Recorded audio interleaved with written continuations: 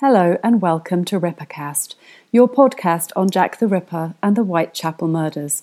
We are pleased to bring to you the guest speaker talks from the 2019 East End Conference, held in the Astronomer Pub in Middlesex Street in the East End of London on the 5th and 6th of October 2019. The second speaker at this year's conference is John Haller. John is a Welsh historian and genealogist whose research into Irish immigration, ironworks and Carmarthen history informs the subject of his talk on the origins of Mary Kelly, entitled Will the Real Carmarthen?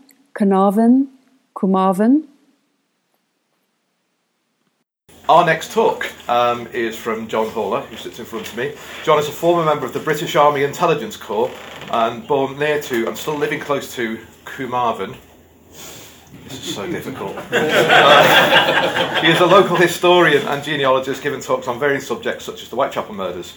Currently a Torfaen, not bad, County Borough Councillor and former chairman of Pontypool, or Mayor of Pontypool.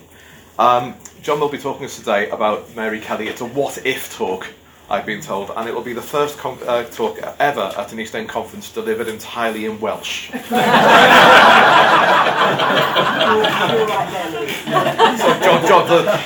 John's listening anyway, that's a good thing. So Mike, you can have a round of applause, please. No pressure.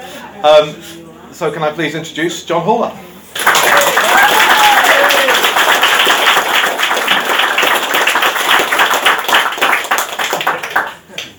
This is non-alcoholic. Yeah, right. And now that I've said that in public, I will never be allowed back into Wales. Basically, going back in the annals of time, you will see that Carmarthen and Carnarvon are through the Barnett interviews, accepted as probably where Mary Jane Kelly, if she was telling the truth to Barnett as he relayed it, came from. My theory, and there are a few other people who think the same thing, think that it may be Carmarthen. If you're a Cockney listening to someone speaking in Welsh, and you're hearing Carmarthen, Carmarthen, you're not going to be able to tell it back when you relate it. I mean, it could be any one of the three. I'll give you a clue, it's Carmarthen. And here I go. This is from a book published in 1876 and entitled Franciscan Missions Among the Colliers and Ironworkers of Monmouthshire. I don't think it was a bestseller. And this is a description of the Irish people living in and around Pontypool and therefore Carmarthen in the year 1860. When I say Carmarthen, you have Pontypool, Vartig, Garndyffordd, Pontnewydd, all hard to pronounce, all hard to say. They are all within walking distance of Carmarthen. So if I say any place, I live there, I know, you can walk there. People would have walked to these places for work. They would have walked there for every part of their life. All these places are contiguous, they're all joined together. Any single place name I mention is basically within Carmarthen's district. And this is from the book. Scattered here and there over the hills and huddled together in the meanest, dirtiest corners of a mean and dirty looking town, the Irish were everywhere regarded as the offscouring of the people. The most degraded where all were low enough, the most drunken of the drunkards, the filthiest where all were dirty. They were employed in the hardest and worst paid work and subjected to every species of annoyance and insult on account of their faith. Dim and flickering as its light had become in their poor worn-out heart, an Irish light, they acted up thoroughly to the character imputed to them. This next little bit is written by someone called Mary Peterson, who was a Catholic convert from Oxford, middle class. And her first impressions of Pontypool when she arrived to work with the Franciscan missions in 1860, this was what she said. At a little distance it looked picturesque enough, with houses and cottages flung here and there on the side of the hills, clustering together in the valleys. But to traverse its streets was another matter. narrow, roughly and imperfectly paved, and filthy. The houses badly built and some in ruins. Dwellings and inmates alike coated over with grime and grease. It looked like a slice from the worst slums of London, cut out and planted down there amongst the hills and valleys. Now, people seem to have this kind of chocolate box image of the South Wales area with green fields, and as you will see from my photos, it's nothing like that in these days and times. Someone like Mary Jane Kelly, moving from Carmarthen to Whitechapel, it's exactly the same. Everything's the same, and I will go on to show you that.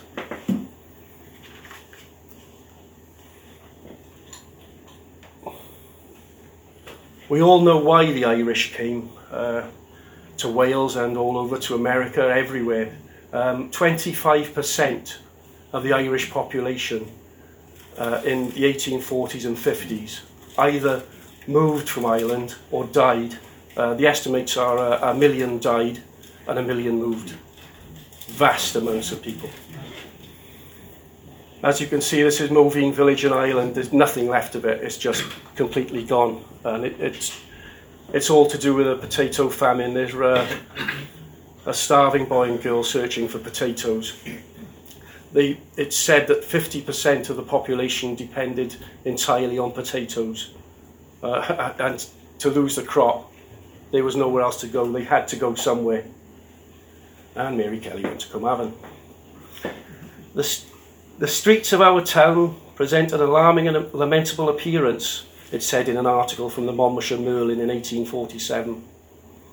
Being literally crowded with famishing and half-naked strangers from the most distressed parts of Ireland, several shiploads of whom, amounting to many hundreds, have been induced by specious promises of work and good wages in this neighbourhood to pay their passage to Newport, or the more destitute of whom have been huddled together in the holds of coal vessels for this country, at the expense of local committees to lessen the number of famishing creatures at home.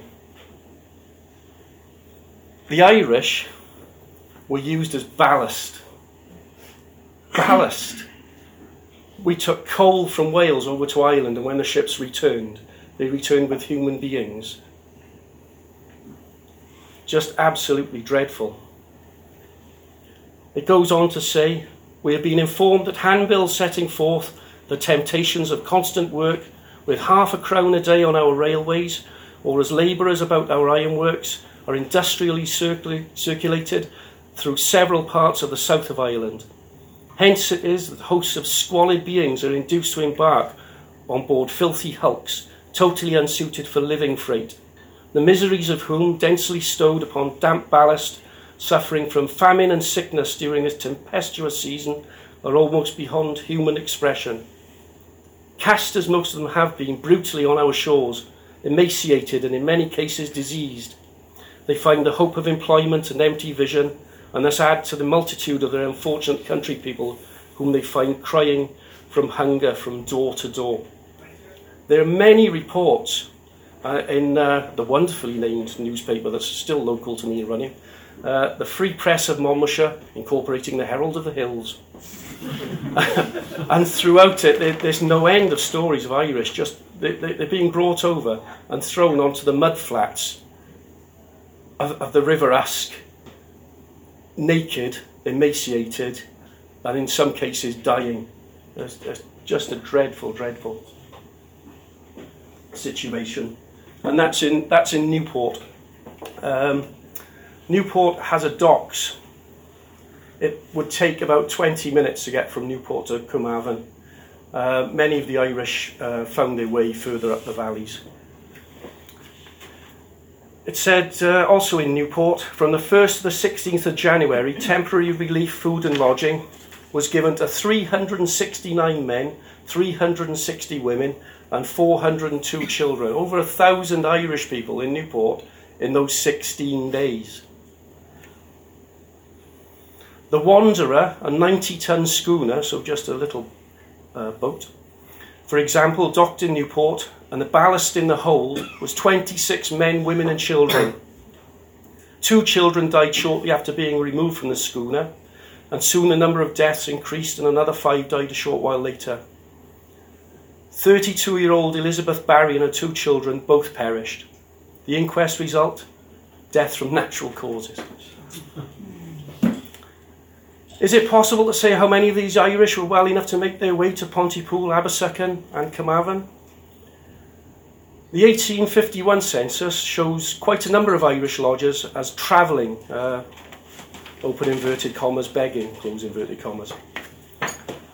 Also, the bane of my own life has been that just about every census gives their place of birth as Ireland. That's all it says. October the 4th, in 1856, a number of Irish children in Pontypool Magistrates Court included a Jeremiah and Carol McCarthy, trespassing in Pontypool Ironworks and stealing coal.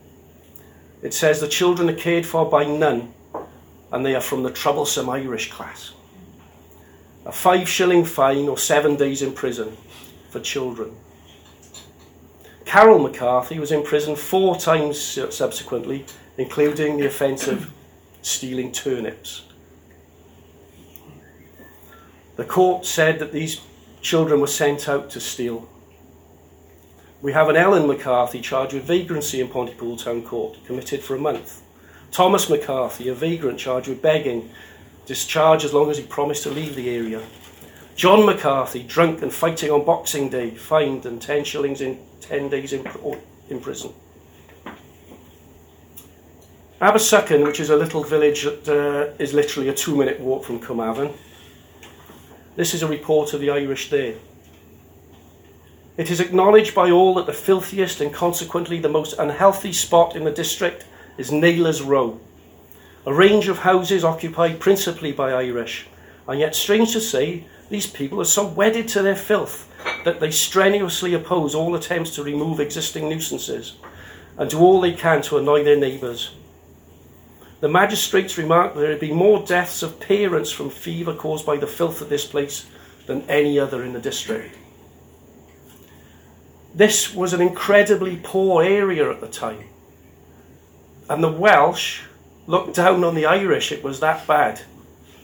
The Welsh and the English hated the Irish. The Welsh supported the English. You never won't see that today on the rugby. Those days are long gone. In 1866, a 40-year-old Irish labourer named Michael McCadden died of cholera in Pontypool. His 9-year-old daughter Catherine died of typhoid the same day. When the police called to check the condition of the bodies, they had been left where they had died, as a widow and the friends were too drunk to care for the departed. And the remarks, typical Irish. It wasn't all bad. There was a Hibernian society in Abersychan. 200 people attended its annual dinner in 1864. They then marched to the Roman Catholic Church in Pontypool. Now, I've been told that Carmarthen couldn't possibly be the place where Mary Jane Kelly comes from, because there aren't enough Irish and there isn't enough work. No, going back to the ships.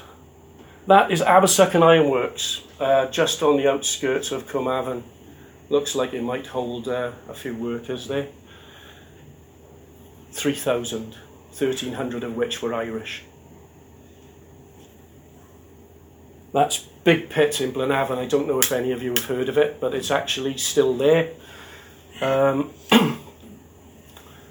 It's a museum now. If anyone should care to visit that, it's a wonderful, wonderful experience.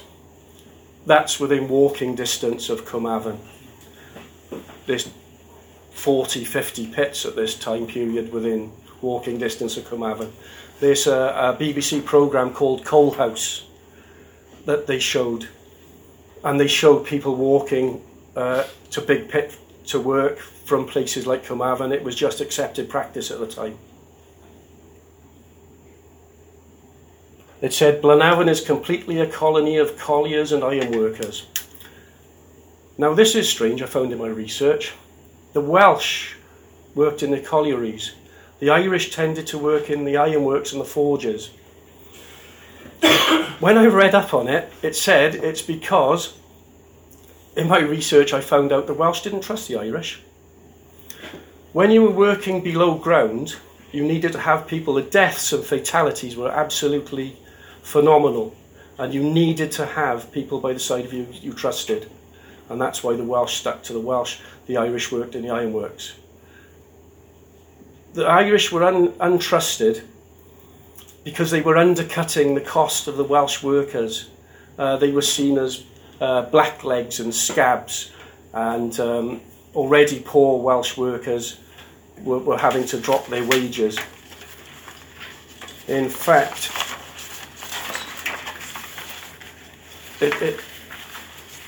this is a song that was greeted to Irish workers. I'm not going to sing.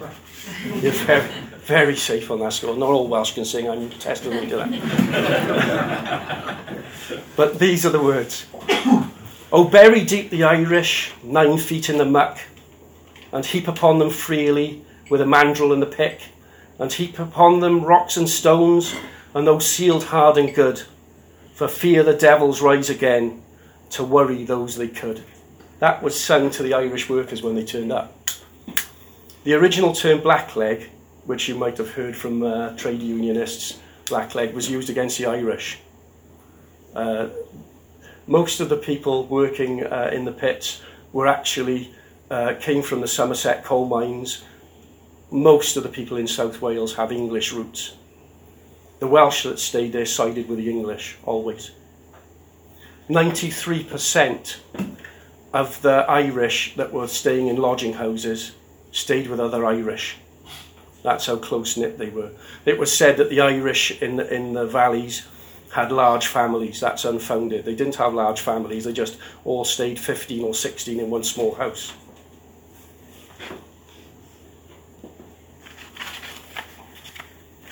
This is a lovely little find, I think. This shows how much trouble and friction there was between the Welsh and the Irish.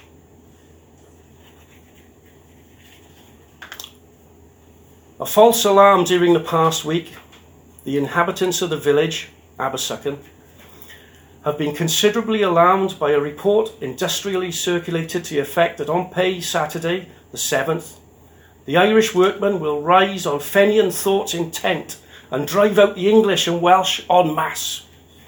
Although the idea seemed very far-fetched, it obtained very many believers who, knowing the large number of Irish working about the district and the usual beery effects of pay nights, readily concluded that a row would take place, and the Celts, inflamed with drink, would not hesitate to institute club law and spend their hatred of the Welsh. Bear in mind, this is a Welsh newspaper calling the Irish Celts. All went quietly on in the early part of the night, the only unusual sign being the absence of people in the village. Naturally thronged and almost impassable normally on pay nights, but about 12, to the alarm of many households, the hooter, or large steam whistle at the ironworks, began to sound fiercely. Out of their beds sprang many anxious fathers, and seizing the first available weapon, stood at their doors in their night clothing, prepared to do stern battle for hearths and homes. It proved, however, to be a false alarm, and was believed the work of a practical joker. With the exception, quiet reigned, and the great Fenian War of Abersucken proved to be a thing of imagination. Now, Abersucken is a place where all the pubs were, so if anyone lived in Carmarthen, they undoubtedly went to Abersucken. It's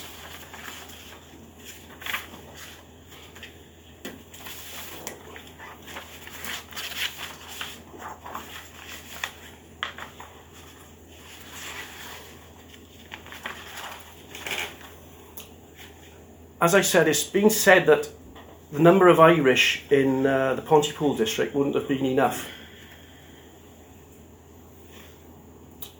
It says here that In 1868, the Star of Gwent newspaper noted that the fires on the mountain above Trefethin, the parish of Trefethin includes Cwmavan, were caused by a number of Irish tinkers who have colonised the locality. In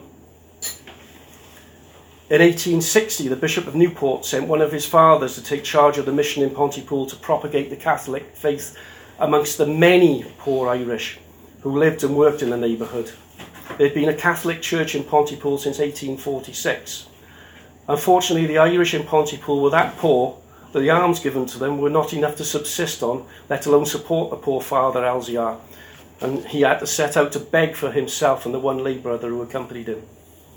In 1860, a tea party was held in a large room over the butter market in Pontypool to benefit the Catholic school. 550 tickets were sold at £1 each. Tables extended from one side of the room to the other. As one party finished, others took their place. The people were said to be nearly all Irish.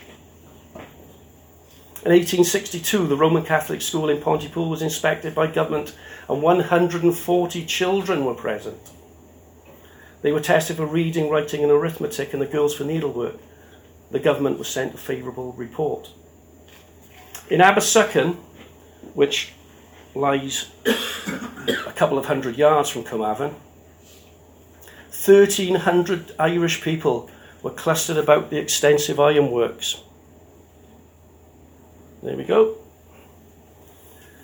2,823 people were employed in Abersucken Ironworks alone, of which 1,300 were Irish. That's right next to Cwmavan. You also had the many collieries there. I got quite excited once. I found a Davis dying in Cwmavan in a mine in exactly the right time frame. What happened was the chain broke. Unfortunately, it was an explosion and it crashed down and killed all 6 occupants. That's how they were raised and lowered. My excitement was short-lived because I found out that Cwmavan, where the Davis collier died, was in Swansea, but never mind.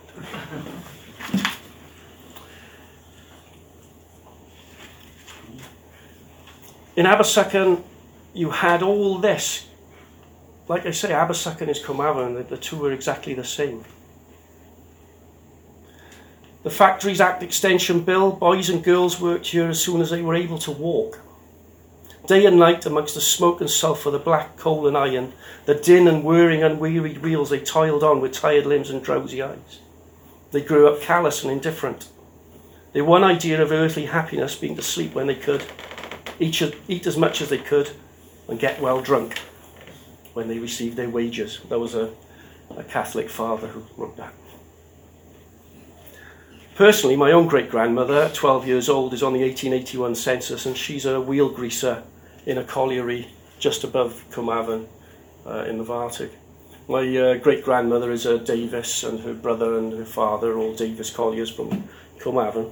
So who knows? I might actually be related. In 1863, they sent more people, more Franciscan missionaries to Cwmavan, and they opened a school where, if Mary Jane Kelly had been taught, she would have been taught in this school. 1863, the thing to do is to go back and have a look at the records, I thought, and have a look and see if I can find a Mary Jane Kelly. Great. The record started in 1897. Over 1,000 Catholic school children had gone through that school by that time. Was Mary Jane Kelly amongst them? Unless I can track down those books, I'll never know. The Education Act of 1870 made school compulsory in Wales. It also made the English language the #1 language to be spoken in Wales. This time frame fits nicely with the education of Mary Jane Kelly if the Barnett testimony is correct. It would also suggest that she would at least be bilingual, given her schooling was in Wales, in Cwmavan.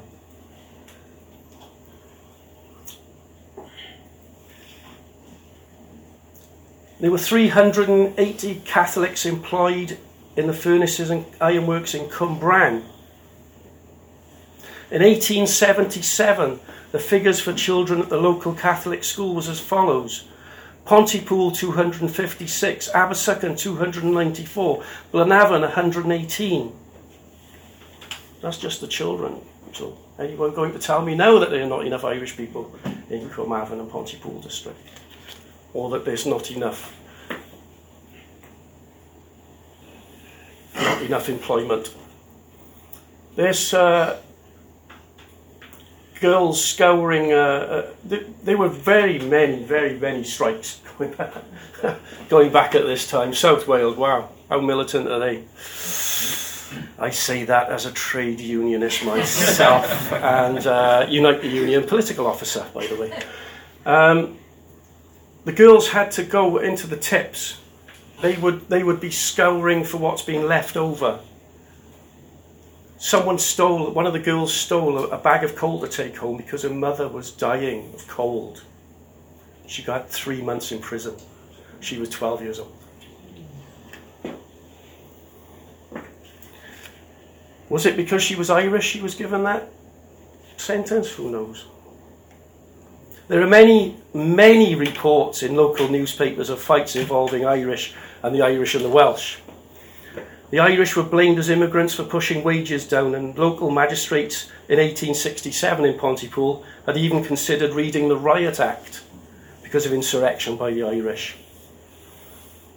The Irish were seen as troublemakers with a fondness for using the knife. In fact, when one Irishman stabbed another in Pontypool in 1867, the headline in the local paper, the Free Press incorporating the Herald of the Hills, just said, "The knife again." The Welsh saw the Irish use of a knife in a fight as un-British. That was the very words in the newspaper. Was there any prostitution in the area? Well, I know of several brothels, not now, not personally. I know of several brothels in the Victorian time period. My favourite was known as the Old Parrot Inn, also known as the Two Cocks, off Malthouse Lane.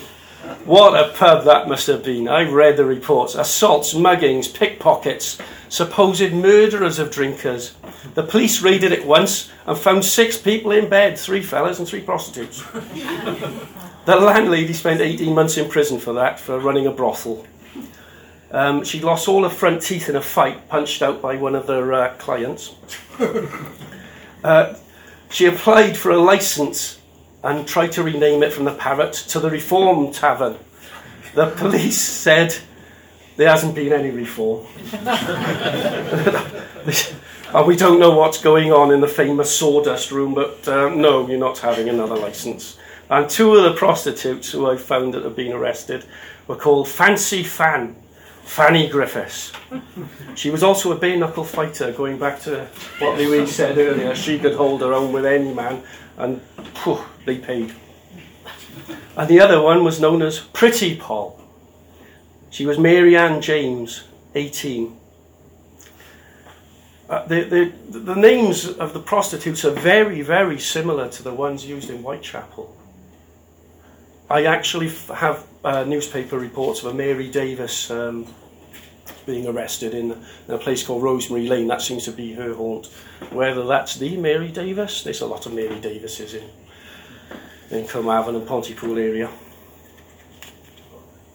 But if we believe the Tom Cullen interview of Dennis Barrett, then this is what Cullen wrote regarding Barrett. I talked to a retired market porter named Dennis Barrett, who as a boy knew Black Mary by sight. She was a handsome woman, Barrett recalled, tall and rather stout.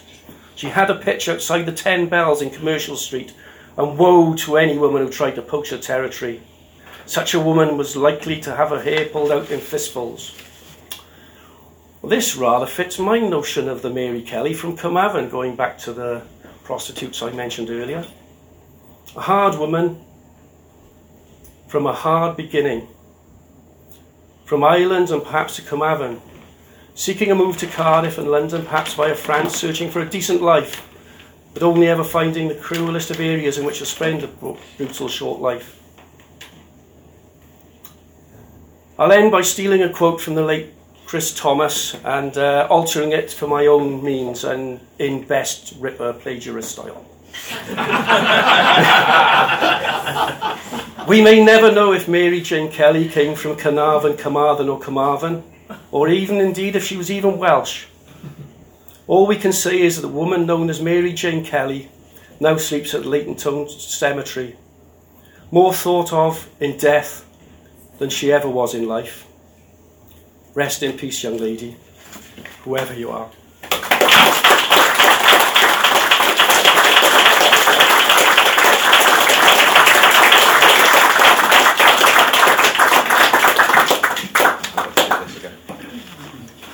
Thank you, John. That was fantastic. And your knowledge of brothels is amazing. I'm actually on the licensing committee in Pontypool now. 150 years after that, I would have sat on those committees. Nothing I do is that interesting anymore. I'm a bit scared. Well, firstly, it's nice to see that we're only represented by trade unions today. Yeah. That's very good. 2 from 2. Trevor, no pressure there whatsoever. That was a fascinating talk. Does anybody have any questions for all loads? Bill? Right, a couple of comments actually. The first thing is on turnips. Blackadder. It was stealing turnips was one of 234 offences for which you could be hanged. Wow. In England at one point. Yeah. This was in the 18th, 19th centuries. And the second is, it comes back to Rorke's Drift. You remember Rorke's Drift, of course. And for many years it was said that the majority of the defenders of Rorke's Drift were Welsh. But in fact, we now know that they may have actually come from Wales, but the majority of defenders, or not the majority, but more defenders of Rorke's Drift than were from Wales, originated from Cork and Dublin. It's in the records. Including John Lyons, who fought in the hospital and was from Trevet, and he was an Irishman. Probably, yeah. He's Cork. Yeah. Thank you very much. Steve? Just a thought, based on what you said, is it conceivable the reason Kelly's family disowned her was nothing to do with prostitution, is because she married a Welshman? Oh. Yes. Another thing I found that I really should have mentioned is the number of people. The Lanark disaster, for example, which is not far from Carmarthen, they would have worked in that pit as well. 179 people died on one morning in that pit. When you go through the names of people, so many were using aliases. So was Davis an alias? Very likely. As well as Kelly. It's the Welsh version of Smith. Yeah, and when it says in the Barnet Davis or Davies, it's Davis. It's not Meredith either, it's Meredith. Sorry. Any more questions? Yes, Sue. Lovely talk. Thank you very much, John. Enjoyed that very, very much. Just actually, you touched on my first question already. Davis and Davies. Did you look at both? Were you prepared for? The spelling is different. Indeed. The pronunciation in Wales would be exactly the same. There would be no one in Wales would call anyone Davies. No one. Okay. Sure. I've never heard it used in my locale. Well, my locale is Carmarthen. So. And the second point I just wanted to make really was that Phil's family come from North Wales with a name like Parry. That's not surprising really. And we had enormous problems tracing Phil's grandfather on various records. And the first records that we did find were actually his military records. He served in the Boer War and then he served in the First World War. And yes, he was well into his 60s before he had Phil's dad by a much younger woman. It gets quite complicated. Anyway, when we found his military records, it had his place of birth as Carrig, so Carrig, and we searched for a Carrig anywhere in Wales, let alone North Wales, and there isn't one. and the only Carrick we could find was actually in Scotland, and we were very confused by this. Anyway, the penny finally dropped, and this is so, you know, when all the history is verbal and it's oral, that in fact he was born in a village called Cerrig Drudion, and I probably haven't pronounced that correctly. So actually it was Cerrig, C-E-R-I-G, -Y-D-U, I forget, it's Drudion anyway. And that's the problem, isn't it, with oral history, that you've got one person's account and you've just got to change the pronunciation very slightly, or somebody hears it a little bit differently. And we can just imagine Phil's grandfather in the queue joining up, you know, where were you born, son? Cerrig Drudion, Carrick, you know, and down it goes. Well, coming, I should have mentioned this in the talk. Coming back to the Jonto link with Kelly and the Scots Guards, on the 1851 census, 15% of the males of the Irish population were either in the army in Newport or they were working for the army. 15%. Well, that's a huge number. Okay, any more questions? Yes. It's more of a sort of amusing more than anything. Accents at that time, obviously around this room, because of, you know, media and what have you. I know that you're South Wales, I can pick up on the fact that you're South Wales, you know, I'm Black Country and what have you. But how aware do you think people, and it's a difficult question to answer really, but how aware do you think people were in urban areas where there is various people from various other areas of being able to pick up on the fact that Mary Jane Kelly had a possible mixture of a Welsh and an Irish accent, or do you see where I'm coming from on it? Yeah, I mean, the problem I find with that is we don't really know the timelines. We don't know how long she was in Ireland, how long she was in Wales. Then, as I said, it would have been, if the timeline is correct, halfway through her education, it would have changed that she had to be taught in English. How would that affect the accent is an unknown quantity. Really. Is that it? Well, I'm trying not to put it across very well, but what I was trying to think of is the fact that we were talking about this earlier, that when you've got the witness statements with regards to Mary Jane Kelly and her past, is that because nobody mentions the fact that she got an accent, is that backing up more the fact that she was telling the truth where she said she came from, or is it undermining it? I think if you look at Neil Sheldon's research, with Neil, he's gone and he's looked at the statements that were given by people, and it's all checked out. I have no reason to believe that Barnett wasn't telling the truth. Whether Kelly was telling him the truth, that's another matter. But I'm 100% certain that Barnett was telling the truth as he perceived it from Kelly. Okay, any more? Kieran? Sorry. In the corner. Yeah. Sorry, Kieran, rank. Should we bring the bed in, Mark? So, just to go back to what Sue was saying, so you've got two kinds of Latin. You've got Q Latin and you've got P Latin. Q Latin goes to Scotland, and you get patronyms like MacDonald, MacAndrew, whatever. You've got the sound in there. You've got the P Latin, and that goes to Wales, and you get ap. So that's the patronymic participle, isn't it? Yeah. So you end up with surnames like Harry, ap Harry, Henry, ap Henry, Howell, ap Howell. Yeah. There are others, right? Pugh, presumably, ap Hugh. What other ones are there?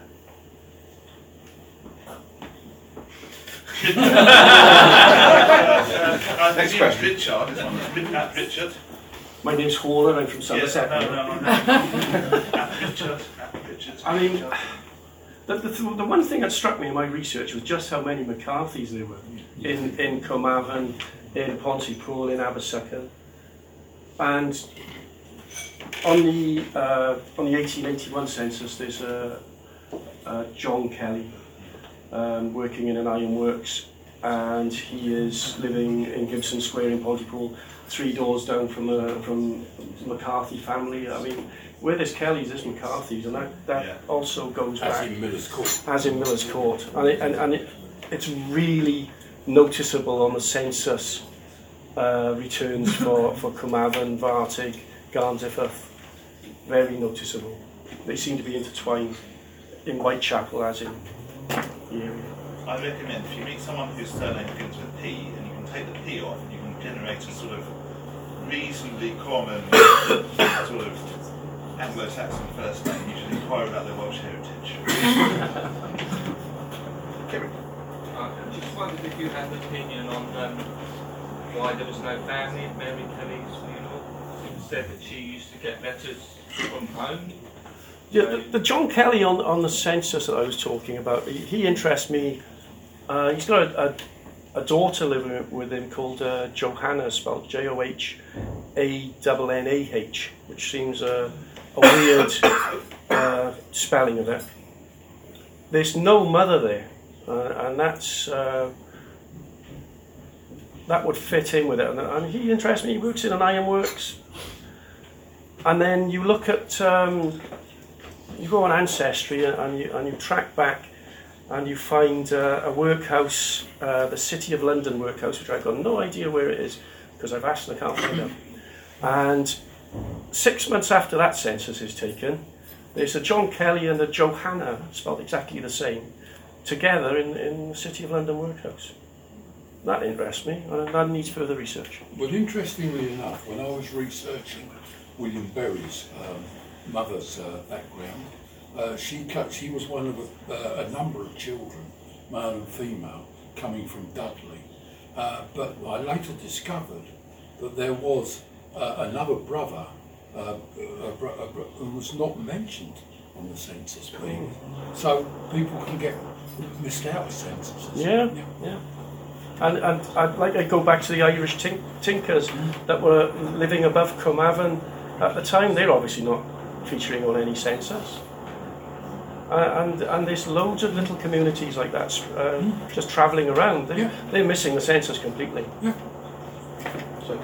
Just going back to accents, there was a statement, wasn't there, that somebody had seen Mary Kelly out of doors and basically she vomited in the street. And they quoted her as saying that she said she had the horrors of the drink upon her. That sounds a very Irish expression, doesn't it?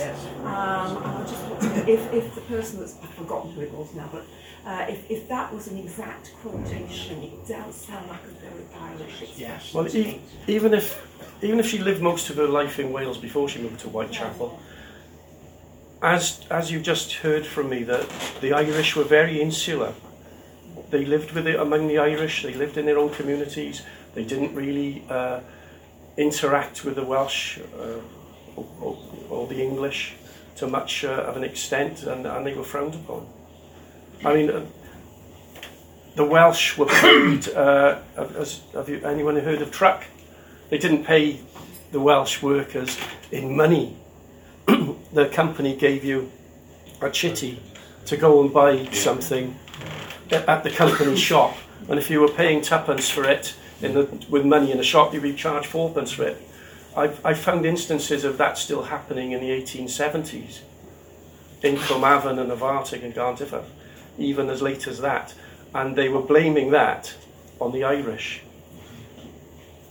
with the Irish undercutting. So that's I cannot. There was riots in Tredegar in 1883, anti-Irish riots.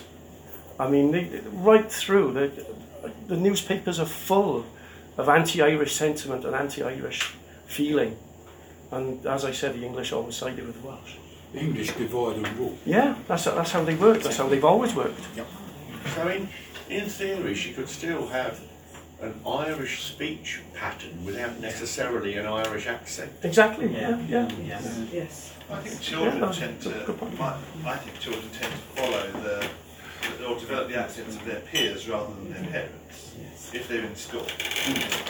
And maybe sort of after 1870 in the Education Act. we could be looking at someone who was spending a lot of time in schools, possibly with other children who had Welsh accents. Yeah. I mean, the school was called, if I remember rightly, it's called St Francis. It was St Francis of Assisi. But they had to be Catholic to go there. The only Catholics in the area were Irish. So even that was insular. Okay, any more? Well, thank you very much. That was a fascinating talk, and I'd like to give your appreciation to John Hawler.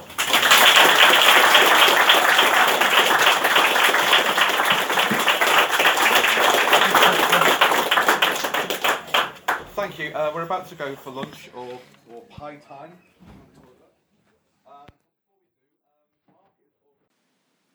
And that was John Hawler at the 2019 East End Conference.